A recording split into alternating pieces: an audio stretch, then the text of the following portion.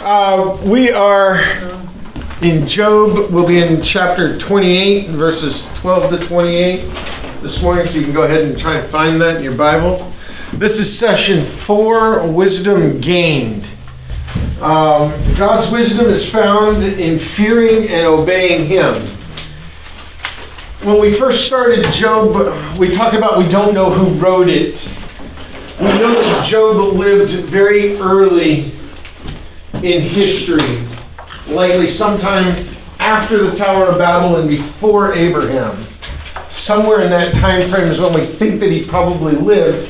But the story, as we have it recorded, we don't know who put pen to paper. One of the possibilities is that because it's considered wisdom literature, that it was actually penned or at least recorded by Solomon. And this chapter, these verses really bring out a Solomon style of writing as we look at this. And it's one of the reasons we think it may have been written down by Solomon. And so as we look at that, you'll see this sounds very much like the book of Proverbs, which we know he didn't write all the Proverbs, that many of them were collected from the ancient world, as well as Ecclesiastes, which is where we're going next. So anyway, as we push into this, it'll start to sound a lot like Solomon as we begin to understand wisdom gained. As we talk about wisdom, what comes to mind? What image does it pull up? Somebody older because they have much experience. Okay, somebody older and much experience? Not me. Not you. Okay. Well, you're not experienced, No, I'm not older. No, you're not older. Therefore, by default, you're not experienced. Extrapolated no wisdom. Nobody's ever accused me of that. For me, when I think, wisdom gained, trying to gain wisdom, people go to great lengths to try and gain wisdom, and really they don't often find it, but if I turn this on, it helps. There we go. This is the idea. I mean, when we think about it, we put it in cartoons or whatever. It's always the guy climbing the mountain to find some guru sitting at the top, arms folded, legs crossed, and living in a little cave, trying to find wisdom, which, you could have just logged onto my website. But that's what we think about. I mean, that's kind of it's a running joke, really, with humanity. The idea of finding wisdom, especially in this day and age. I'm not sure that anybody's convinced that there is such a thing as wisdom. Or that you can know wisdom or have wisdom. And that's I think not people confuse wisdom with intelligence and education. Sure. Well, certainly we confuse it with knowledge. Knowledge. Wisdom and knowledge, they kind of go together. Right, and there's been a drive in the last 30, 40 years for everybody to get college degrees.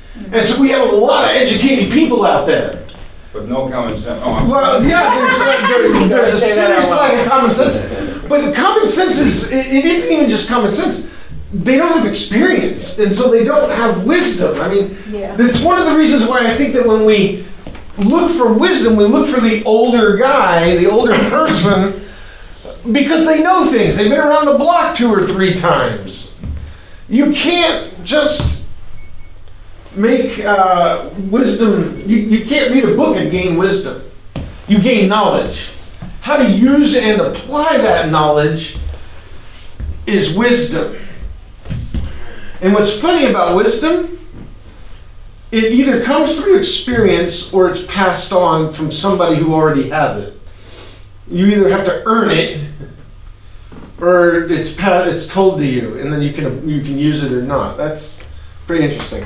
As we come into Job this morning, we're gonna start the lesson about halfway through here in verse 12 of chapter 28. But I wanted to read to you chapter 28, verses 1 to 11, to set the background for this. Surely there is a mine for silver, and a place for gold that they refine. Iron is taken out of the earth, and copper is smelted from the ore. Man puts an end to darkness and searches out to the farthest limit the ore in gloom and deep darkness. He opens shafts in a valley away from where everyone lives. They are forgotten by travelers. They hang in the air, far away from mankind. They swing to and fro. As for the earth, out of it comes bread. But underneath it is turned up as by fire. Its stones are the place of sapphires, and it has dust of gold.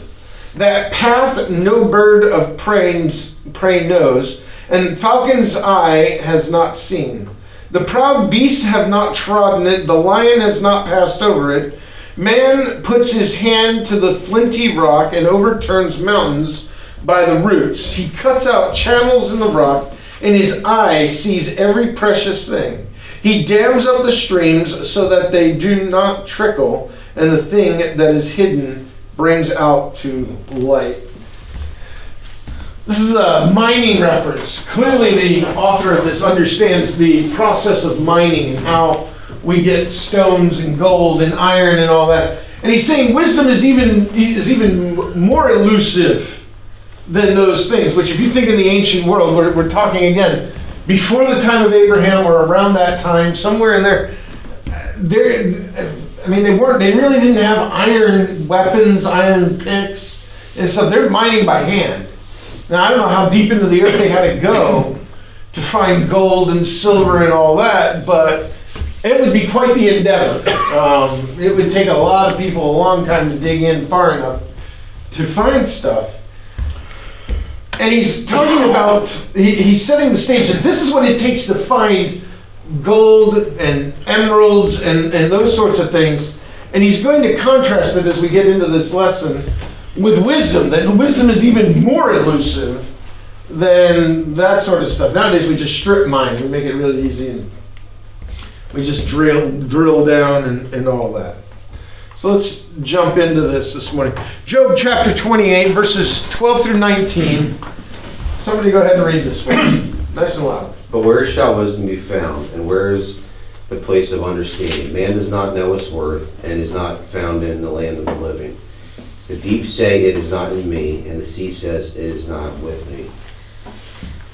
It cannot be bought for gold and silver, cannot be weighed as its price. It cannot be valued in gold of fire, and precious or onyx or sapphire. Gold and glass cannot equal it, nor it can be exchanged for jewels of fine gold. No mention shall be made of coral or of crystal. The price of wisdom is above pearls. The topaz of Ethiopia cannot equal it, nor can it be valued in pure gold. All right, thank you. Where shall wisdom be found? That's the question. See, this is why it's kind of very Solomonic in its style. He asks the question, where can wisdom be found? And then he goes on to talk about the deep says it's not in me and so forth. One of the questions I had in this was Ophir. Why is this mentioned? So I went and did a little digging to figure it out. If you have your map. Pun intended. Mining. Yeah. Digging. Pun intended. Okay, so if you have your map, you can look at it, but I don't think you have that map. This is that other map that I found. Ophir is all the way down here. Okay, so Ophir is in Africa. It is current day Djibouti. The country of Djibouti is where the city of Ophir was, which Djibouti is down right across from Saudi Arabia, or from what would be modern day Saudi Arabia. It's the sentinels to the Red Sea.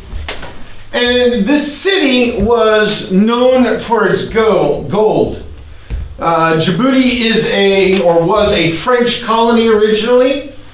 It is mostly followers of Islam. About 68% of the country are followers of Islam, and they have been for the last 1,000 years.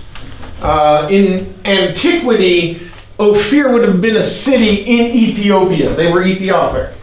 So they weren't part of Egypt. Egypt did not have any control or any of that. You can see the Nile here, right where it splits. Is it on that map? You can't see it. Right where the Nile splits, that's Upper Egypt, and that's where many of the Egyptian pharaohs ruled from.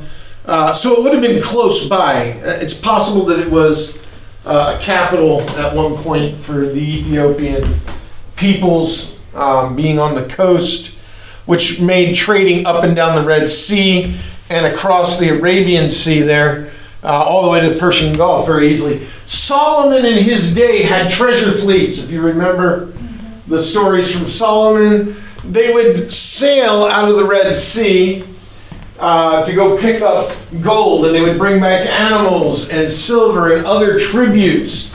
Likely Ophir was a tribute city that sent gold and stuff. It was probably all the stuff out of Ethiopia, because if you know the rest of Africa goes down, and that's where we get to Zambia and Tanzania and all those. Below all that, it probably was a big trading port, because it would have been close to Egypt being the world power for many centuries, and the Middle East, because you can go across to the Persian Gulf where you would run into Babylon and farther north of Syria, Persia eventually, and all those. So it was probably a very large trading city.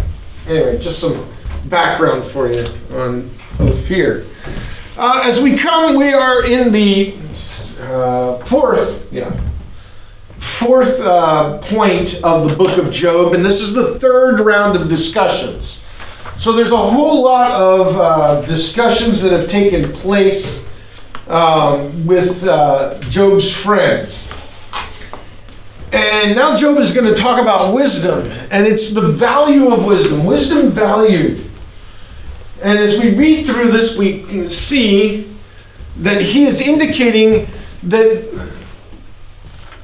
it's not of this earth. Wisdom can't be found here. That's part of the problem with our world today. We think we can find wisdom. We can think that we can find it either in the minds of men, or during the Renaissance and the like, the earth. And we thought we could find it in nature. Scientific endeavors would give us wisdom. Well, it gave us a lot of knowledge. The whole concept of natural selection and those things, it gave us understanding of how nature worked, but it didn't actually offer us any wisdom. The problem is that that time period threw out conventional wisdom. I mean, if we look at history and study history at all, from the Renaissance on, we began throwing out what was traditional wisdom for the new and modern, what they thought was modern at that point, concepts. And that's how we ended up with the whole idea that man evolved, and that replaced the idea of creation, because that was wisdom at the time. And we looked at science and we said, oh, look, this is what happens.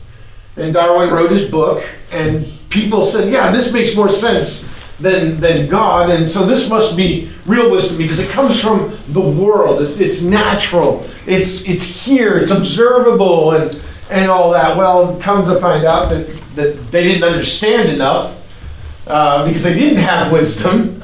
They couldn't see far enough in to understand what a cell was and how it worked and all of those things, and they are now struggling because their system has collapsed as our knowledge has increased. Because knowledge doesn't actually bring wisdom. It comes from somewhere else. And that's what our author here is saying. You can dig for it. Where does wisdom come from? It's not in the depths of the earth. It's not in the depths of the sea. It's not in the height of the earth. The eagle can't see it. Men can't mine for it. It's not here. It's not from the earth. And the conclusion of our author is, thus, wisdom is greater than anything you can find on earth. Because you cannot find it here, because you cannot gain it here, It must come from somewhere outside of ourselves, which is interesting. That's so contrary to our world today, isn't it? I mean, just look at our news media, look at our scientists, look at our politicians. They think wisdom can be found here, and the reality is the only way we know what wisdom is if somebody outside of ourselves tells us. We have all these authorities, don't we? They can't agree. An expert is somebody Yeah. here. The expert, really, that we keep looking for the expert. Well, we've got this one. Well, he doesn't agree with that one, so who's right? How do we make that decision? We've seen, I mean, we've spent a year now with this virus and everything, listening to the experts, but they don't agree with each other. And so, how do we decide who's right?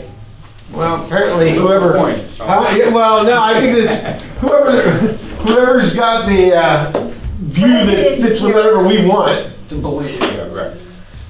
And that's not wisdom, though, is it? This is so difficult because we don't know who to believe, who not to believe. I think at this point we have the lowest. What's the word I'm looking for? It's Confidence? confidence. Thank you. You're welcome. The lowest confidence in scientists, politicians, and news media of probably the last 2 centuries. I've never had a high regard for any of those.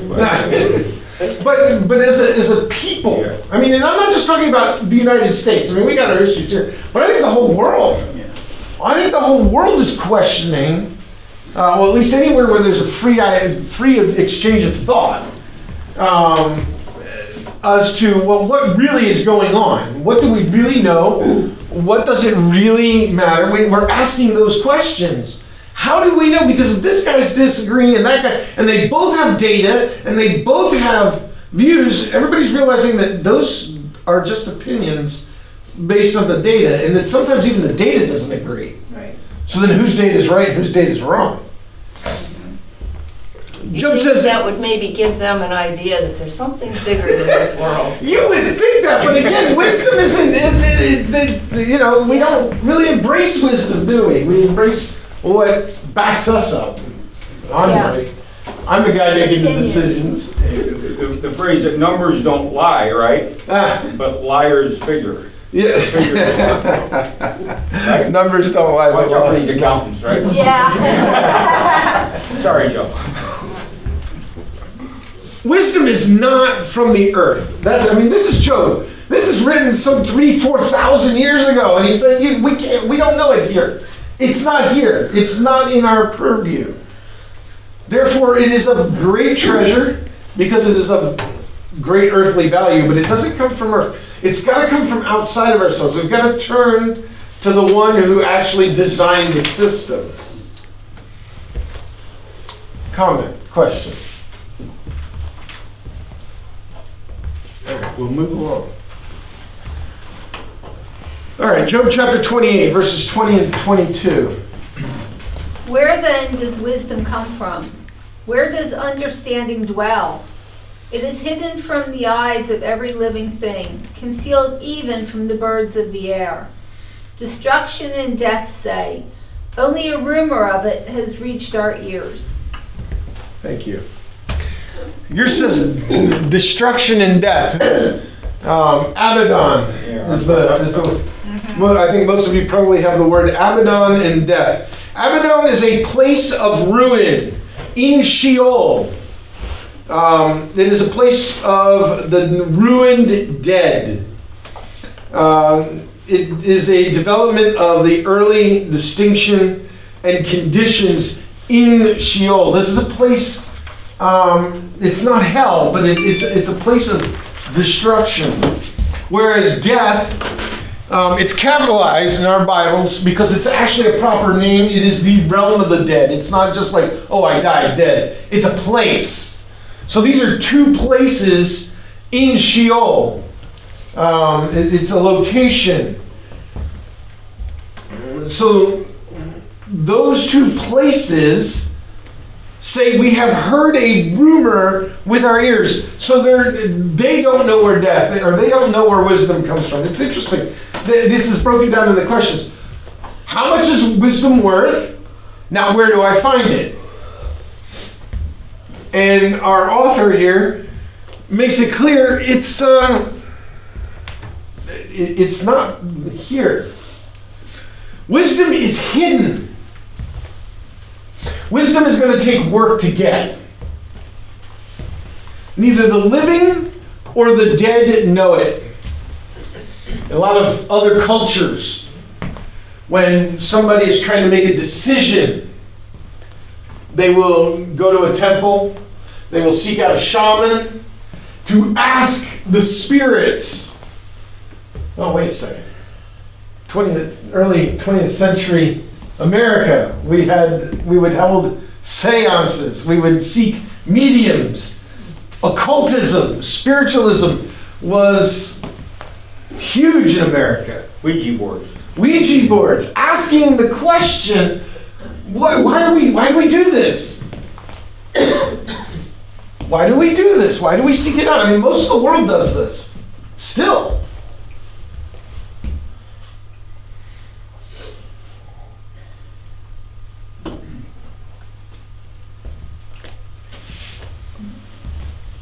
Because we don't know we don't know where to find wisdom.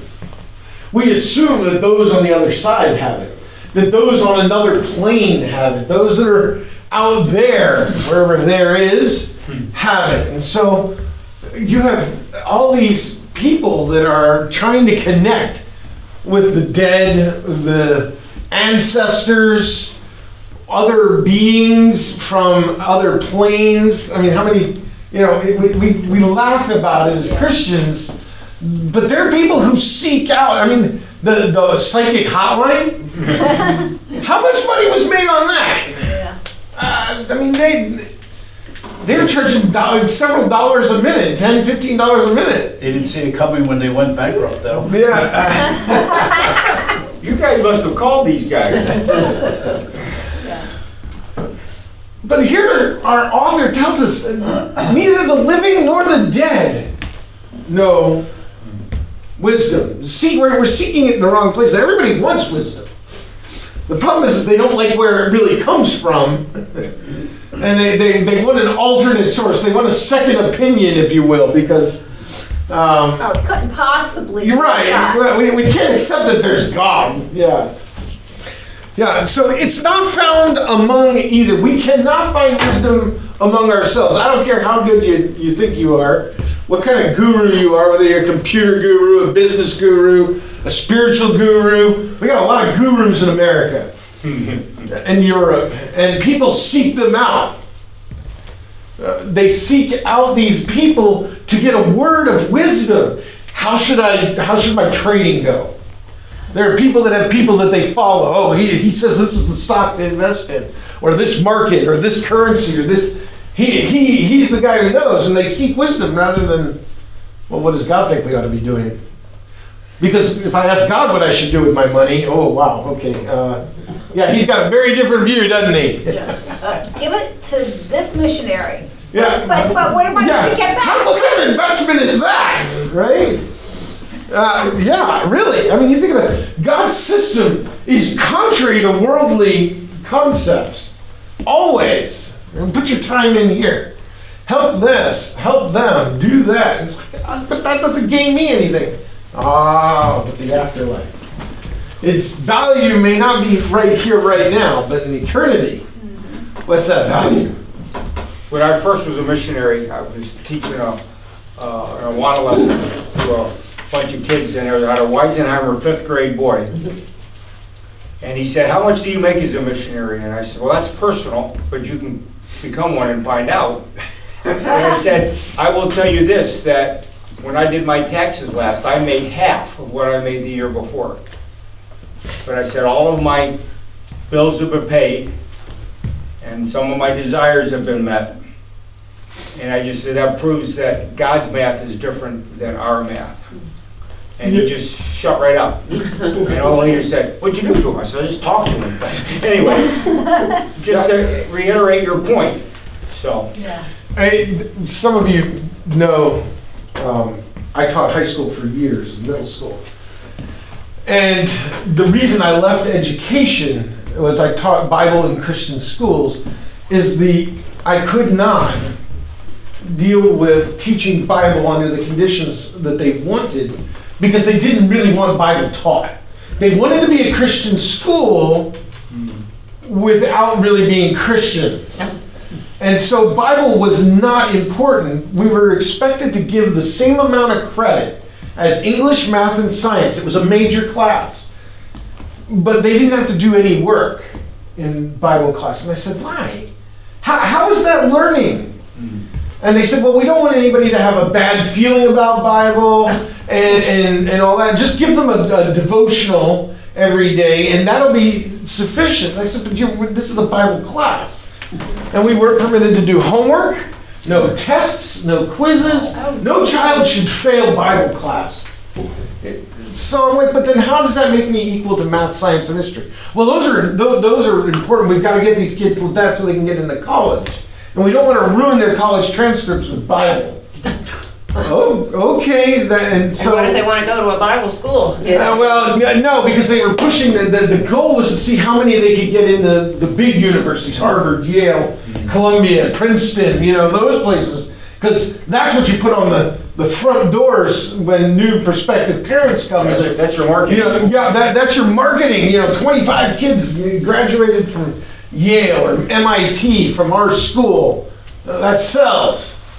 25 kids became pastors. Doesn't sound so good, right? Or 25 kids became missionaries.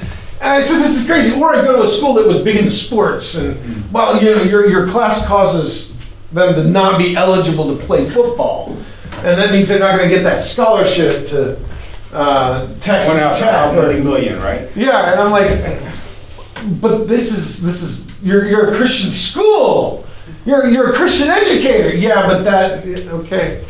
And so I had to give it up. I could not do it. I couldn't live with myself and make so little to do about Bible. And it's this whole wisdom thing. We think the wisdom comes from those institutions. It doesn't. It's not there. It isn't there. We are looking for it in the wrong places. Yes, there are great institutions for knowledge, but they're not great institutions for wisdom. All right. One more set. Job chapter 28, 23 through 27. God understands the way to it, and he knows its place. For he looks to the ends of the earth and sees everything under the heavens. When he gave to the wind its weight and apportioned the waters by measure, when he made a decree for the rain and a way for the lightning of the thunder.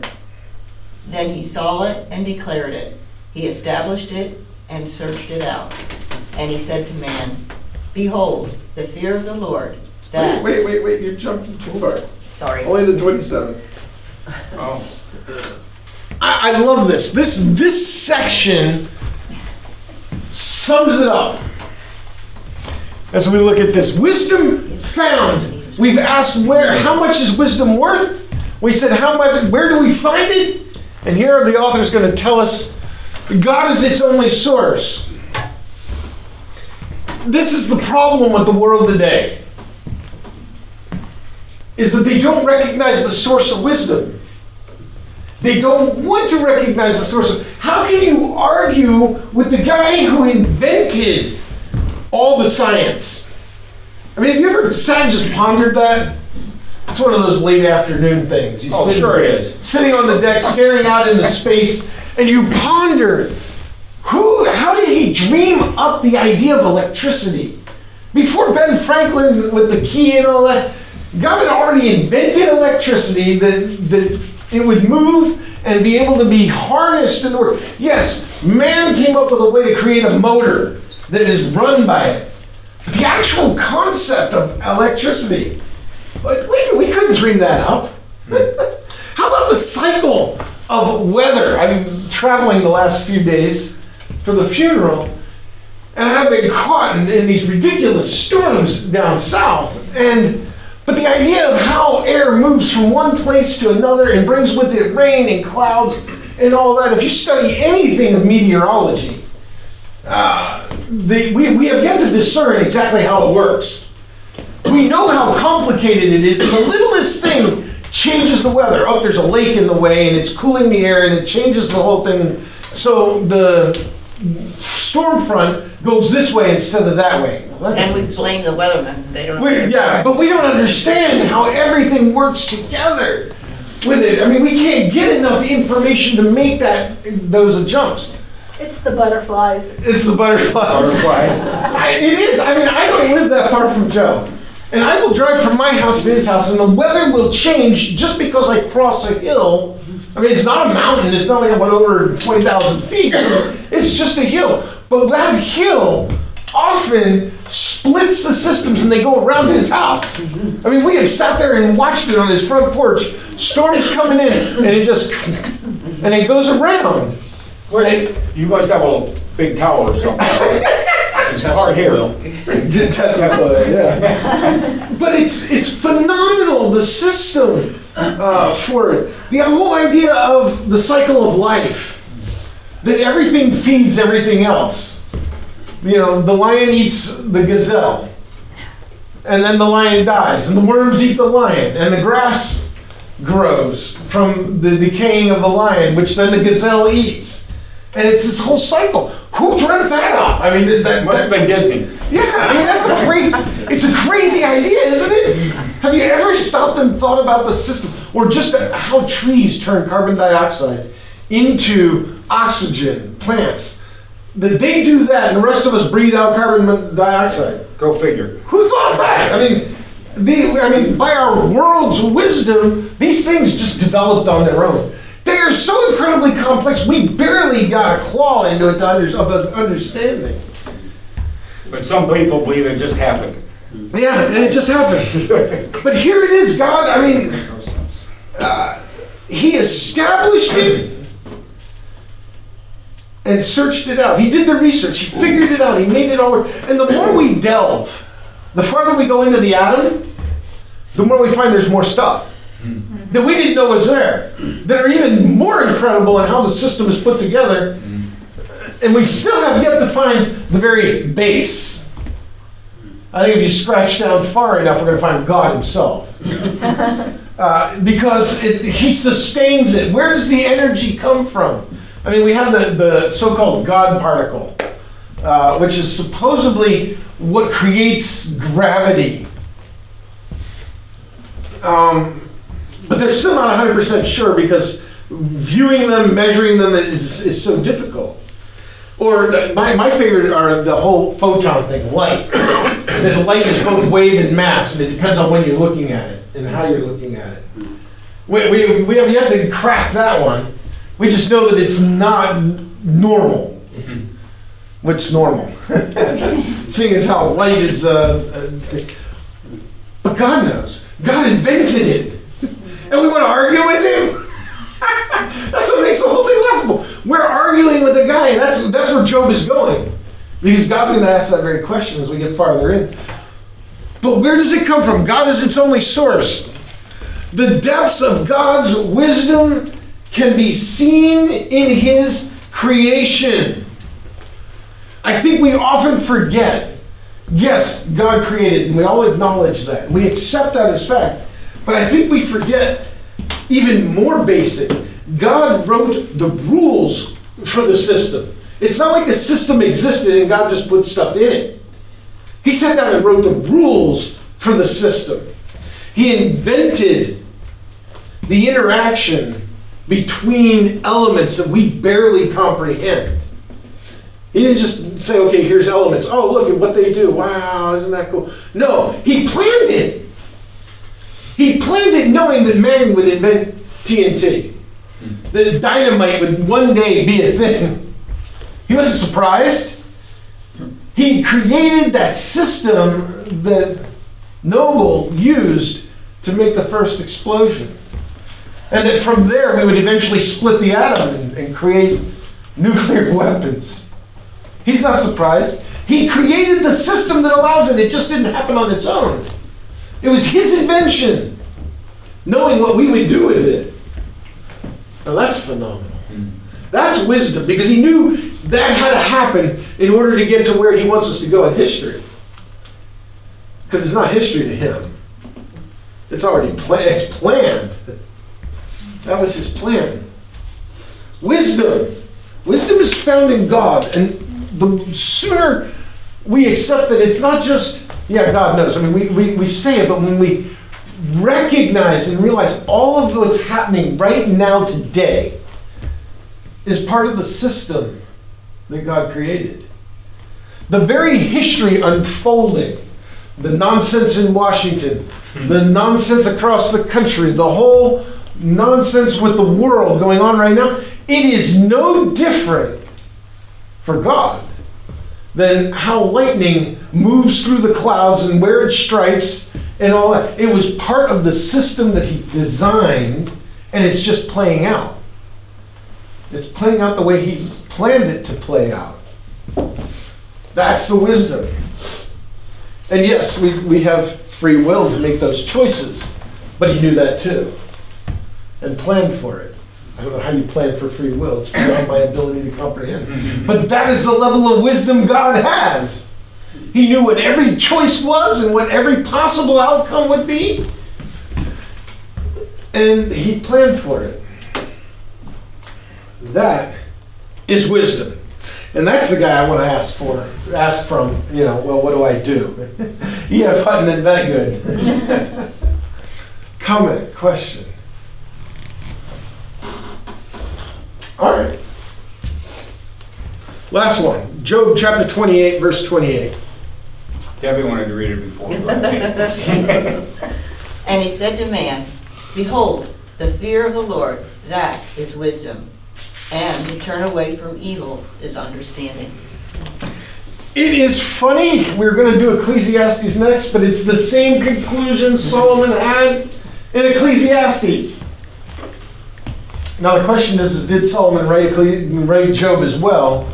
Or did Job steal it from, or did Solomon steal it from Job? Since clearly Job came before Solomon. Behold the fear of the Lord. Wisdom is offered to us. It's found in fearing God. You want to be wise, you want to make the right choice. We don't look at the world. We go to God. We see where He's leading and directing and begin to understand His ways, which we know are not our ways. And clearly from the evidence of Scripture, we don't think the way God thinks at all. Our self-centeredness kind of gets in the way, doesn't it? I want what I think is good for me. God says, no, that's not good for you, though. That's not what you need. That's what you want, but it's not what you need. I certainly don't necessarily want what He thinks I need.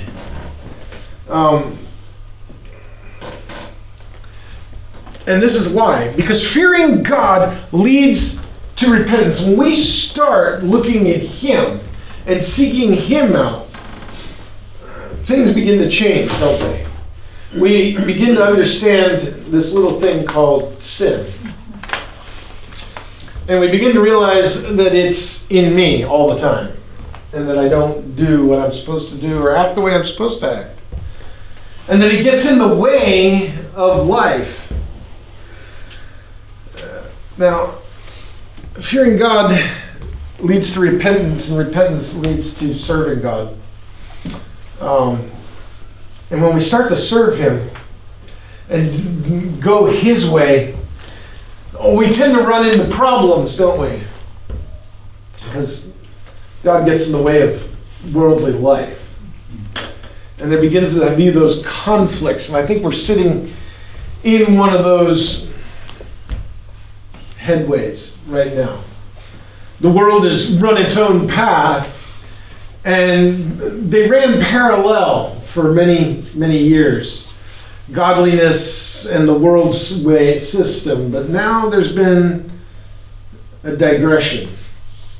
And the world isn't running parallel to God's ways anymore, and so not only do they become very contrary to the world, but as Chris keeps reminding us, they become offensive. The world looks at us and we're now the bigots. We're the problem. We are. The thing is that the Bible hasn't changed, has it? The wisdom of God has not changed from the beginning of time. I mean, not even just thousands of years, but I mean, we're looking at Job.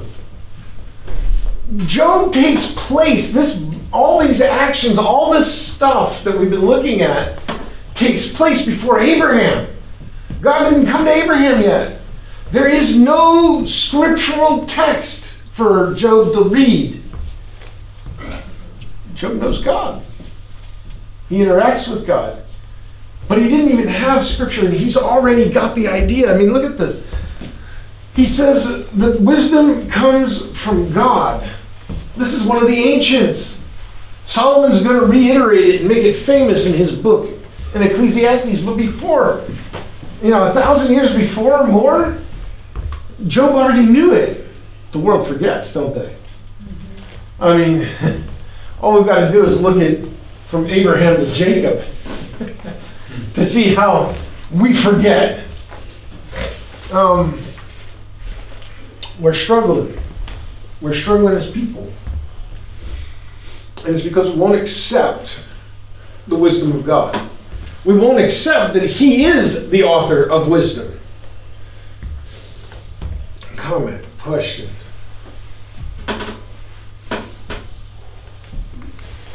All right. Let's take this with us. Wisdom, or wise people value and treasure God's wisdom. You want to be a wise individual? You want to be somebody to be looked up at? You need to know God's wisdom. That means you need to be in your Bibles. You need to be reading. You need to be studying. You need to be learning from Him. Because you cannot have wisdom without knowledge. You cannot have wisdom without knowledge. But knowledge isn't wisdom. But it is like the doorknob to wisdom. You got to turn it and open. You got to read. You got to have input with it. So there's the first thing. Second, wise people search for godly wisdom. Now you're thinking, well, sure, I go to my Bible, but all wisdom, if it's really wisdom, if it's really wise, it's God's. And that means we find it in other places, because Christianity in the 21st century, I guess we're in the 21st century, we have this idea that there's the world and everything in it, and then there's the spiritual. And we have given up on studying things, sciences, and law, and these things. Truth is truth. If it's God's truth, it's true. It doesn't matter where or who finds it. The scientists aren't always wrong. There is this whole thing in Christianity that we shun those people and their ideas and all that. Their conclusions are what are wrong. Often what they've discovered isn't. And we need to see that. See, that's where wisdom comes in. We need to be able to separate truth from their opinion. The same is true in everything, in politics, in news. We need that. Chris has been working through the idea of discretion, or discernment. Discernment, that's the word. And that comes with godly wisdom. And so we need to go to His source in our Bibles, and then we need to look at the world and go, okay, this part of this isn't true. We need to cut it off, and we need to take that and then repackage it in a wise way. Because we need to search out for godly wisdom. It isn't everything we need to know isn't in our Bibles, because it's not a scientific book. It's not a political book. It's not a medical book. It tells us about God. If we know and understand Him, we can use wisdom to evaluate all the other aspects of life. True wisdom comes from God alone. That statement will get you persecuted. Everybody's got this idea that we can find it somewhere else. that every religion has a little bit of the truth, and we just need to put them all together. That's what's running rampant through Christian churches today. It's this modern spiritualism. And we take a little bit from Hinduism and a little bit from Buddhism, and we grab a little bit of Islam and we blend it together with a little Christianity, and now I have what at least is true for me.